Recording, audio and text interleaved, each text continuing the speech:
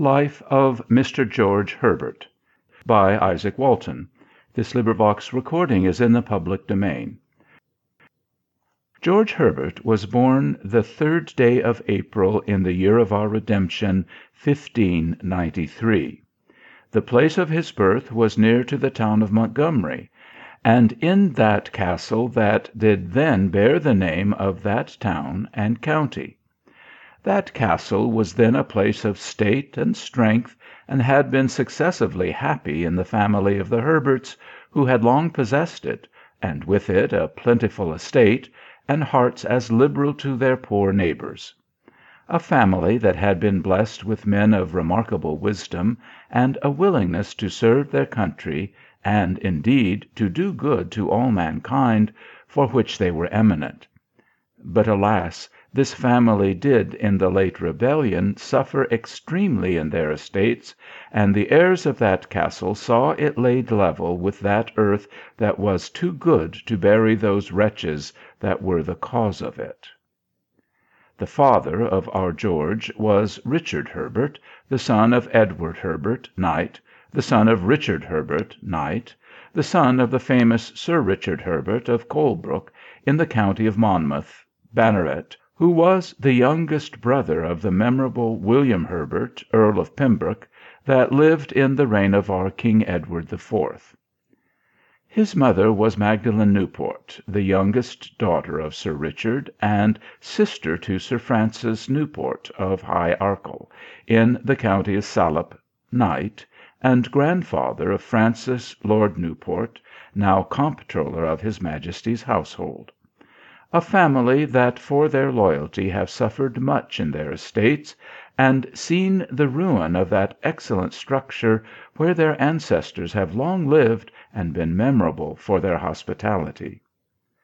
This mother of George Herbert, of whose person, wisdom, and virtue I intend to give a true account in a seasonable place, was the happy mother of 7 sons and 3 daughters, which she would often say was Job's number and Job's distribution, and as often bless God that they were neither defective in their shapes or in their reason, and very often reprove them that did not praise God for so great a blessing. I shall give the reader a short account of their names, and not say much of their fortunes. Edward, the eldest, was first made Knight of the Bath at that glorious time of our late Prince Henry's being installed Knight of the Garter, and after many years' useful travel, and the attainment of many languages, he was by King James sent ambassador resident to the then French King Louis XIII. There he continued about 2 years, but he could not subject himself to a compliance with the humours of the Duke de Luynes, who was then the great and powerful favourite at court, so that, upon a complaint to our king, he was called back into England in some displeasure. But at his return he gave such an honourable account of his employment, and so justified his comportment to the Duke and all the court, that he was suddenly sent back upon the same embassy, from which he returned in the beginning of the reign of our good King Charles I, who made him first Baron of Castle Island, and not long after of Cherbury, in the county of Salop. He was a man of great learning and reason, as appears by his printed book De Veritate, and by his History of the Reign of King Henry VIII, and by several other tracts.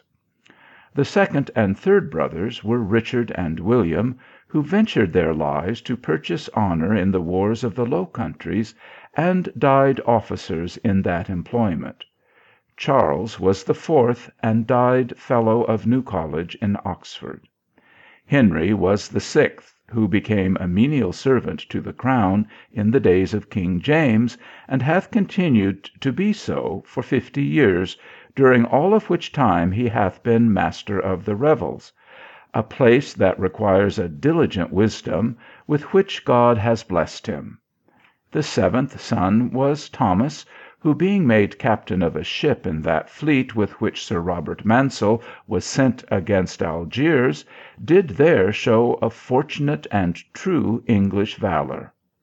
Of the three sisters I need not say more than that they were all married to persons of worth and plentiful fortunes, and lived to be examples of virtue, and to do good in their generations.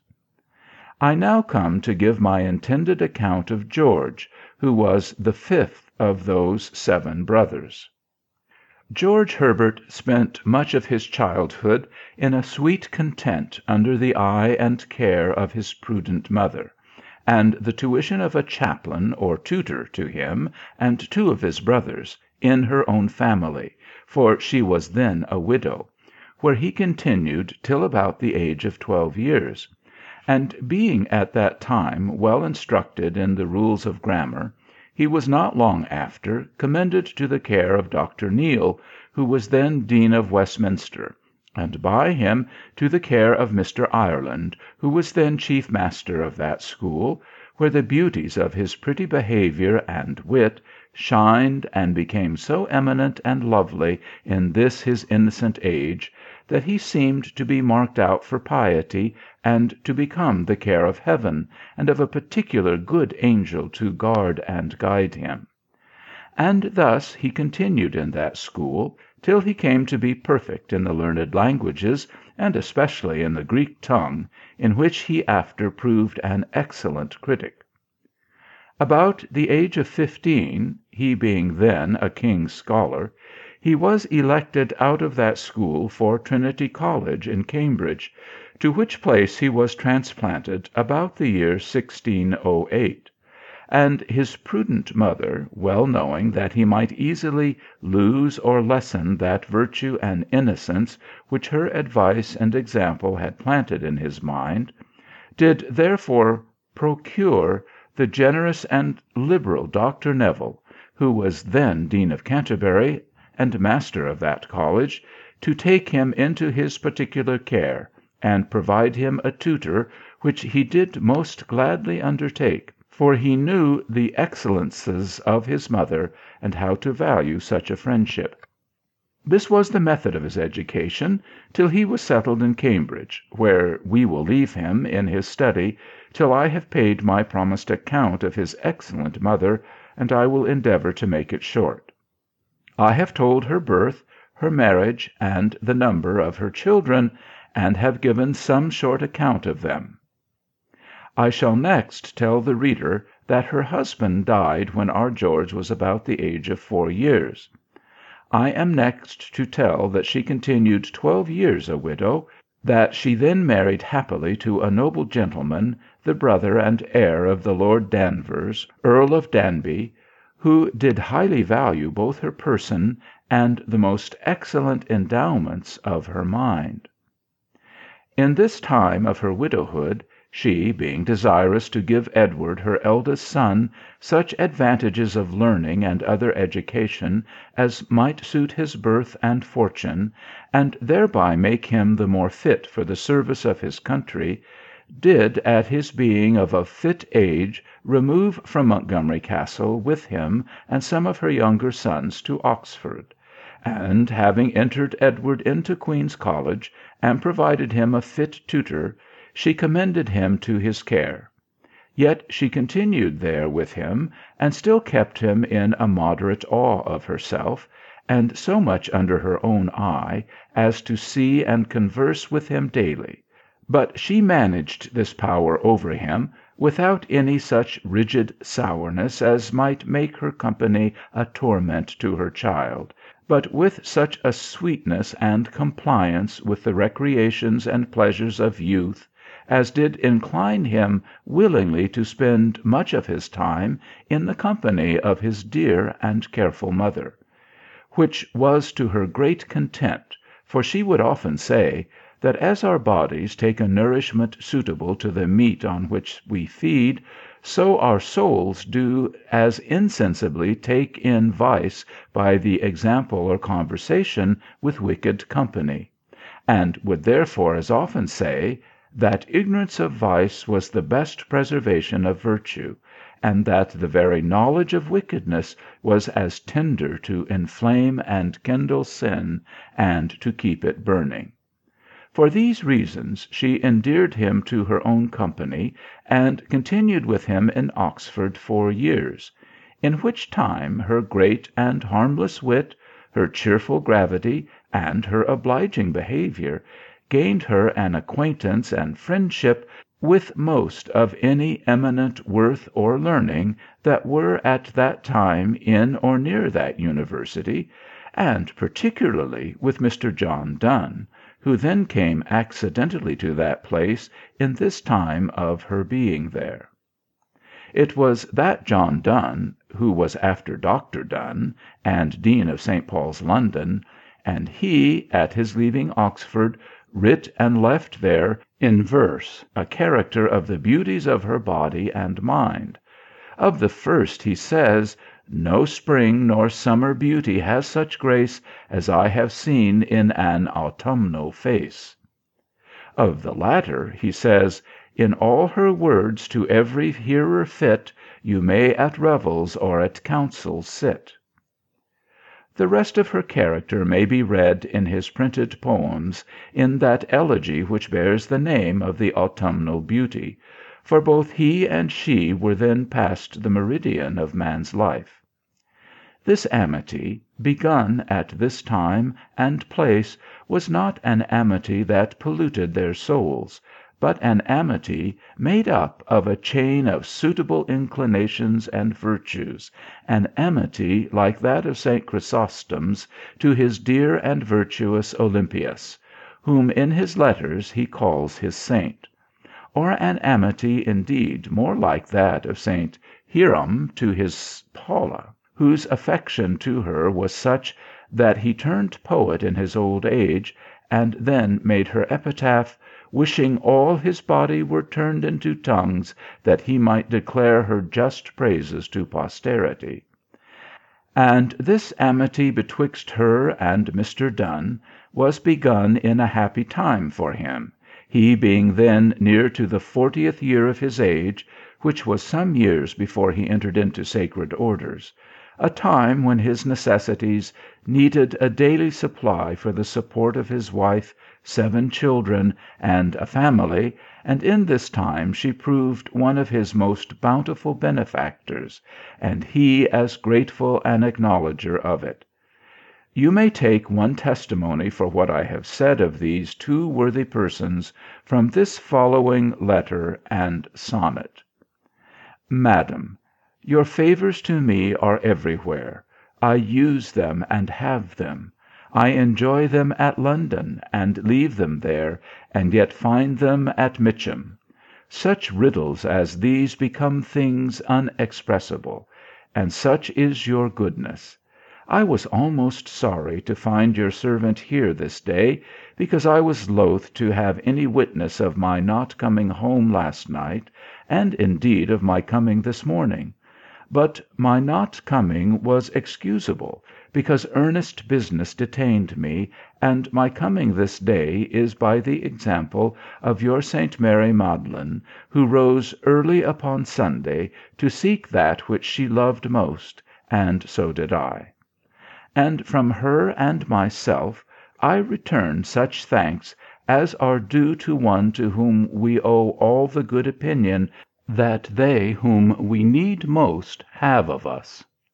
By this messenger, and on this good day, I commit the enclosed holy hymns and sonnets, which for the matter, not the workmanship, have yet escaped the fire, to your judgment, and to your protection too, if you think them worthy of it, and I have appointed this enclosed sonnet to usher them to your happy hand. Your unworthiest servant, unless your accepting him to be so have mended him, John Donne, Mitcham, July 11, 1607. To the Lady Magdalen Herbert of St. Mary Magdalen. Her of your name, whose fair inheritance Bithynia was, and jointure Magdalo, an active faith so highly did advance, that she once knew more than the church did know, the resurrection. So much good there is delivered of her, that some fathers be loath to believe one woman could do this, but think these Maudlins were 2 or 3. Increase their number, lady, and their fame, to their devotion add your innocence. Take so much of the example as of the name, the latter half, and in some recompense that they did harbour Christ himself a guest, harbour these hymns to his dear name addressed. J.D. These hymns are now lost to us, but doubtless they were such as they too now sing in heaven. There might be more demonstrations of the friendship, and the many sacred endearments betwixt these 2 excellent persons, for I have many of their letters in my hand, and much more might be said of her great prudence and piety. But my design was not to write hers, but the life of her son, and therefore I shall only tell my reader, that about that very day 20 years that this letter was dated and sent her, I saw and heard this Mr. John Donne, who was then Dean of St. Paul's, weep and preach her funeral sermon in the parish church of Chelsea, near London, where she now rests in her quiet grave, and where we must now leave her, and return to her son George, whom we left in his study in Cambridge. And in Cambridge we may find our George Herbert's behaviour to be such that we may conclude he consecrated the first fruits of his early age to virtue and a serious study of learning; and that he did so, this following letter and sonnet, which were in the first year of his going to Cambridge, sent his dear mother for a New Year's gift, may appear to some testimony. But I fear the heat of my late ague hath dried up those springs, by which scholars say the Muses used to take up their habitations. However, I need not their help to reprove the vanity of those many love poems that are daily writ and consecrated to Venus, nor to bewail that so few are writ that look towards God and heaven. For my own part, my meaning, dear mother, is in these sonnets to declare my resolution to be, that my poor abilities in poetry shall be all and ever consecrated to God's glory, and I beg you to receive this as one testimony. My God, where is that ancient heat towards thee, wherewith whole shoals of martyrs once did burn, besides their other flames? Doth poetry wear Venus' livery, only serve her turn? Why are not sonnets made of thee, and lays upon thine altar burnt? Cannot thy love heighten a spirit to sound out thy praise as well as any she? Cannot thy dove outstrip their Cupid easily in flight? Or, since thy ways are deep, and still the same, will not a verse run smooth that bears thy name? Why doth that fire, which by thy power and might each breast does feel, no braver fuel choose than that which one day worms may chance refuse? Sure, Lord, there is enough in thee to dry oceans of ink. For as the deluge did cover the earth, so doth thy majesty. Each cloud distills thy praise, and doth forbid poets to turn it to another use. Roses and lilies speak thee, and to make a pair of cheeks of them is thy abuse. Why should I women's eyes for crystal take? Such poor invention burns in their low mind, whose fire is wild, and doth not upward go to praise, and on thee, Lord, some ink bestow. Open the bones, and you shall nothing find in the best face but filth, when, Lord, in thee the beauty lies in the discovery. G. H. This was his resolution at the sending this letter to his dear mother, about which time he was in the 17th year of his age, and as he grew older, so he grew in learning, and more in favour both with God and man. insomuch that in this morning of that short day of his life he seemed to be marked out for virtue, and to become the care of heaven, for God still kept his soul in so holy a frame that he may and ought to be a pattern of virtue to all posterity, and especially to his brethren of the clergy, of which the reader may expect a more exact account in what will follow. I need not declare that he was a strict student, because that he was so there will be many testimonies in the future part of his life. I shall therefore only tell that he was made Bachelor of Arts in the year 1611, Major Fellow of the College, March 15th, 1615, and that in that year he was also made Master of Arts, he being then in the 22nd year of his age; during all which time, all, or the greatest diversion from his study, was the practice of music, in which he became a great master, and of which he would say, that it did relieve his drooping spirits, compose his distracted thoughts, and raise his weary soul so far above the earth, that it gave him an earnest of the joys of heaven before he possessed them. And it may be noted that from his first entrance into the college, the generous Dr. Neville was a cherisher of his studies, and such a lover of his person, his behaviour, and the excellent endowments of his mind, that he took him often into his own company, by which he confirmed his native gentleness; and if during this time he expressed any error, it was that he kept himself too much retired, and at too great a distance with all his inferiors, and his clothes seemed to prove that he put too great a value on his parts and parentage. This may be some account of his disposition, and of the employment of his time till he was Master of Arts, which was anno 1615. And in the year 1619 he was chosen Orator for the University. His two precedent orators were Sir Robert Naunton and Sir Francis Nethersole. The first was not long after made Secretary of State, and Sir Francis, not very long after his being orator, was made Secretary to the Lady Elizabeth, Queen of Bohemia.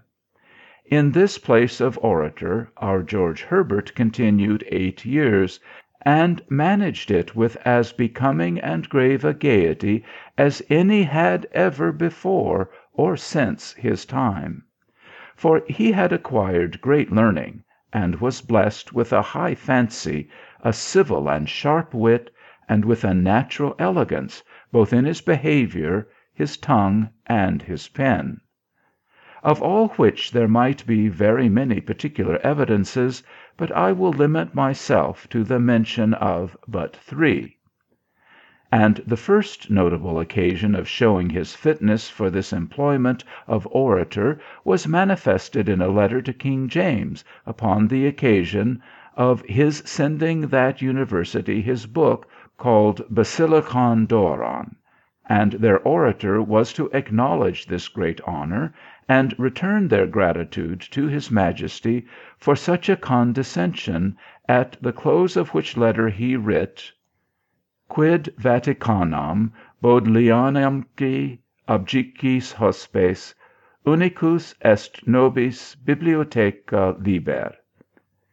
This letter was writ in such excellent Latin, was so full of conceits, and all the expressions so suited to the genius of the king, that he inquired the orator's name, and then asked William, Earl of Pembroke, if he knew him; whose answer was, that he knew him very well, and that he was his kinsman, but he loved him more for his learning and virtue than for that he was of his name and family.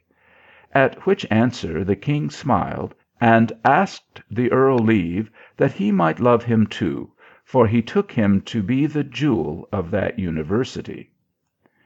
The next occasion he had, and took to show his great abilities, was with them to show also his great affection to that church in which he received his baptism, and of which he professed himself a member. And the occasion was this: there was one Andrew Melvin, a minister of the Scotch Church and rector of St. Andrew's, who, by a long and constant converse with a discontented part of that clergy which opposed episcopacy, became at last to be a chief leader of that faction, and had proudly appeared to be so to King James when he was but king of that nation, who the second year after his coronation in England convened a part of the bishops and other learned divines of his church to attend him at Hampton Court, in order to a friendly conference with some dissenting brethren, both of this and the Church of Scotland, of which Scotch party Andrew Melvin was one; and he, being a man of learning, and inclined to satirical poetry, had scattered many malicious bitter verses against our liturgy, our ceremonies, and our church government, which were by some of that party so magnified for the wit, that they were therefore brought into Westminster School, where Mr. George Herbert then and often after made such answers to them, and such reflections on him and his kirk, as might unbeguile any man that was not too deeply pre-engaged in such a quarrel. But to return to Mr. Melvin at Hampton Court Conference.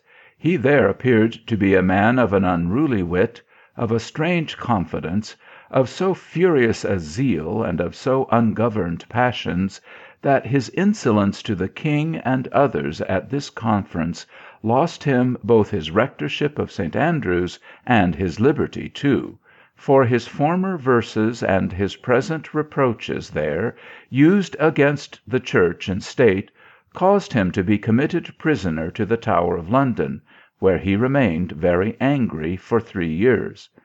At which time of his commitment he found the Lady Arabella Stuart an innocent prisoner there, and he pleased himself much in sending the next day after his commitment these 2 verses to the good lady, which I will underwrite, because they may give the reader a taste of his others, which were like these: Causa tibi mecum est communis carceris, Arabella tibi causa est, araque sacra mihi.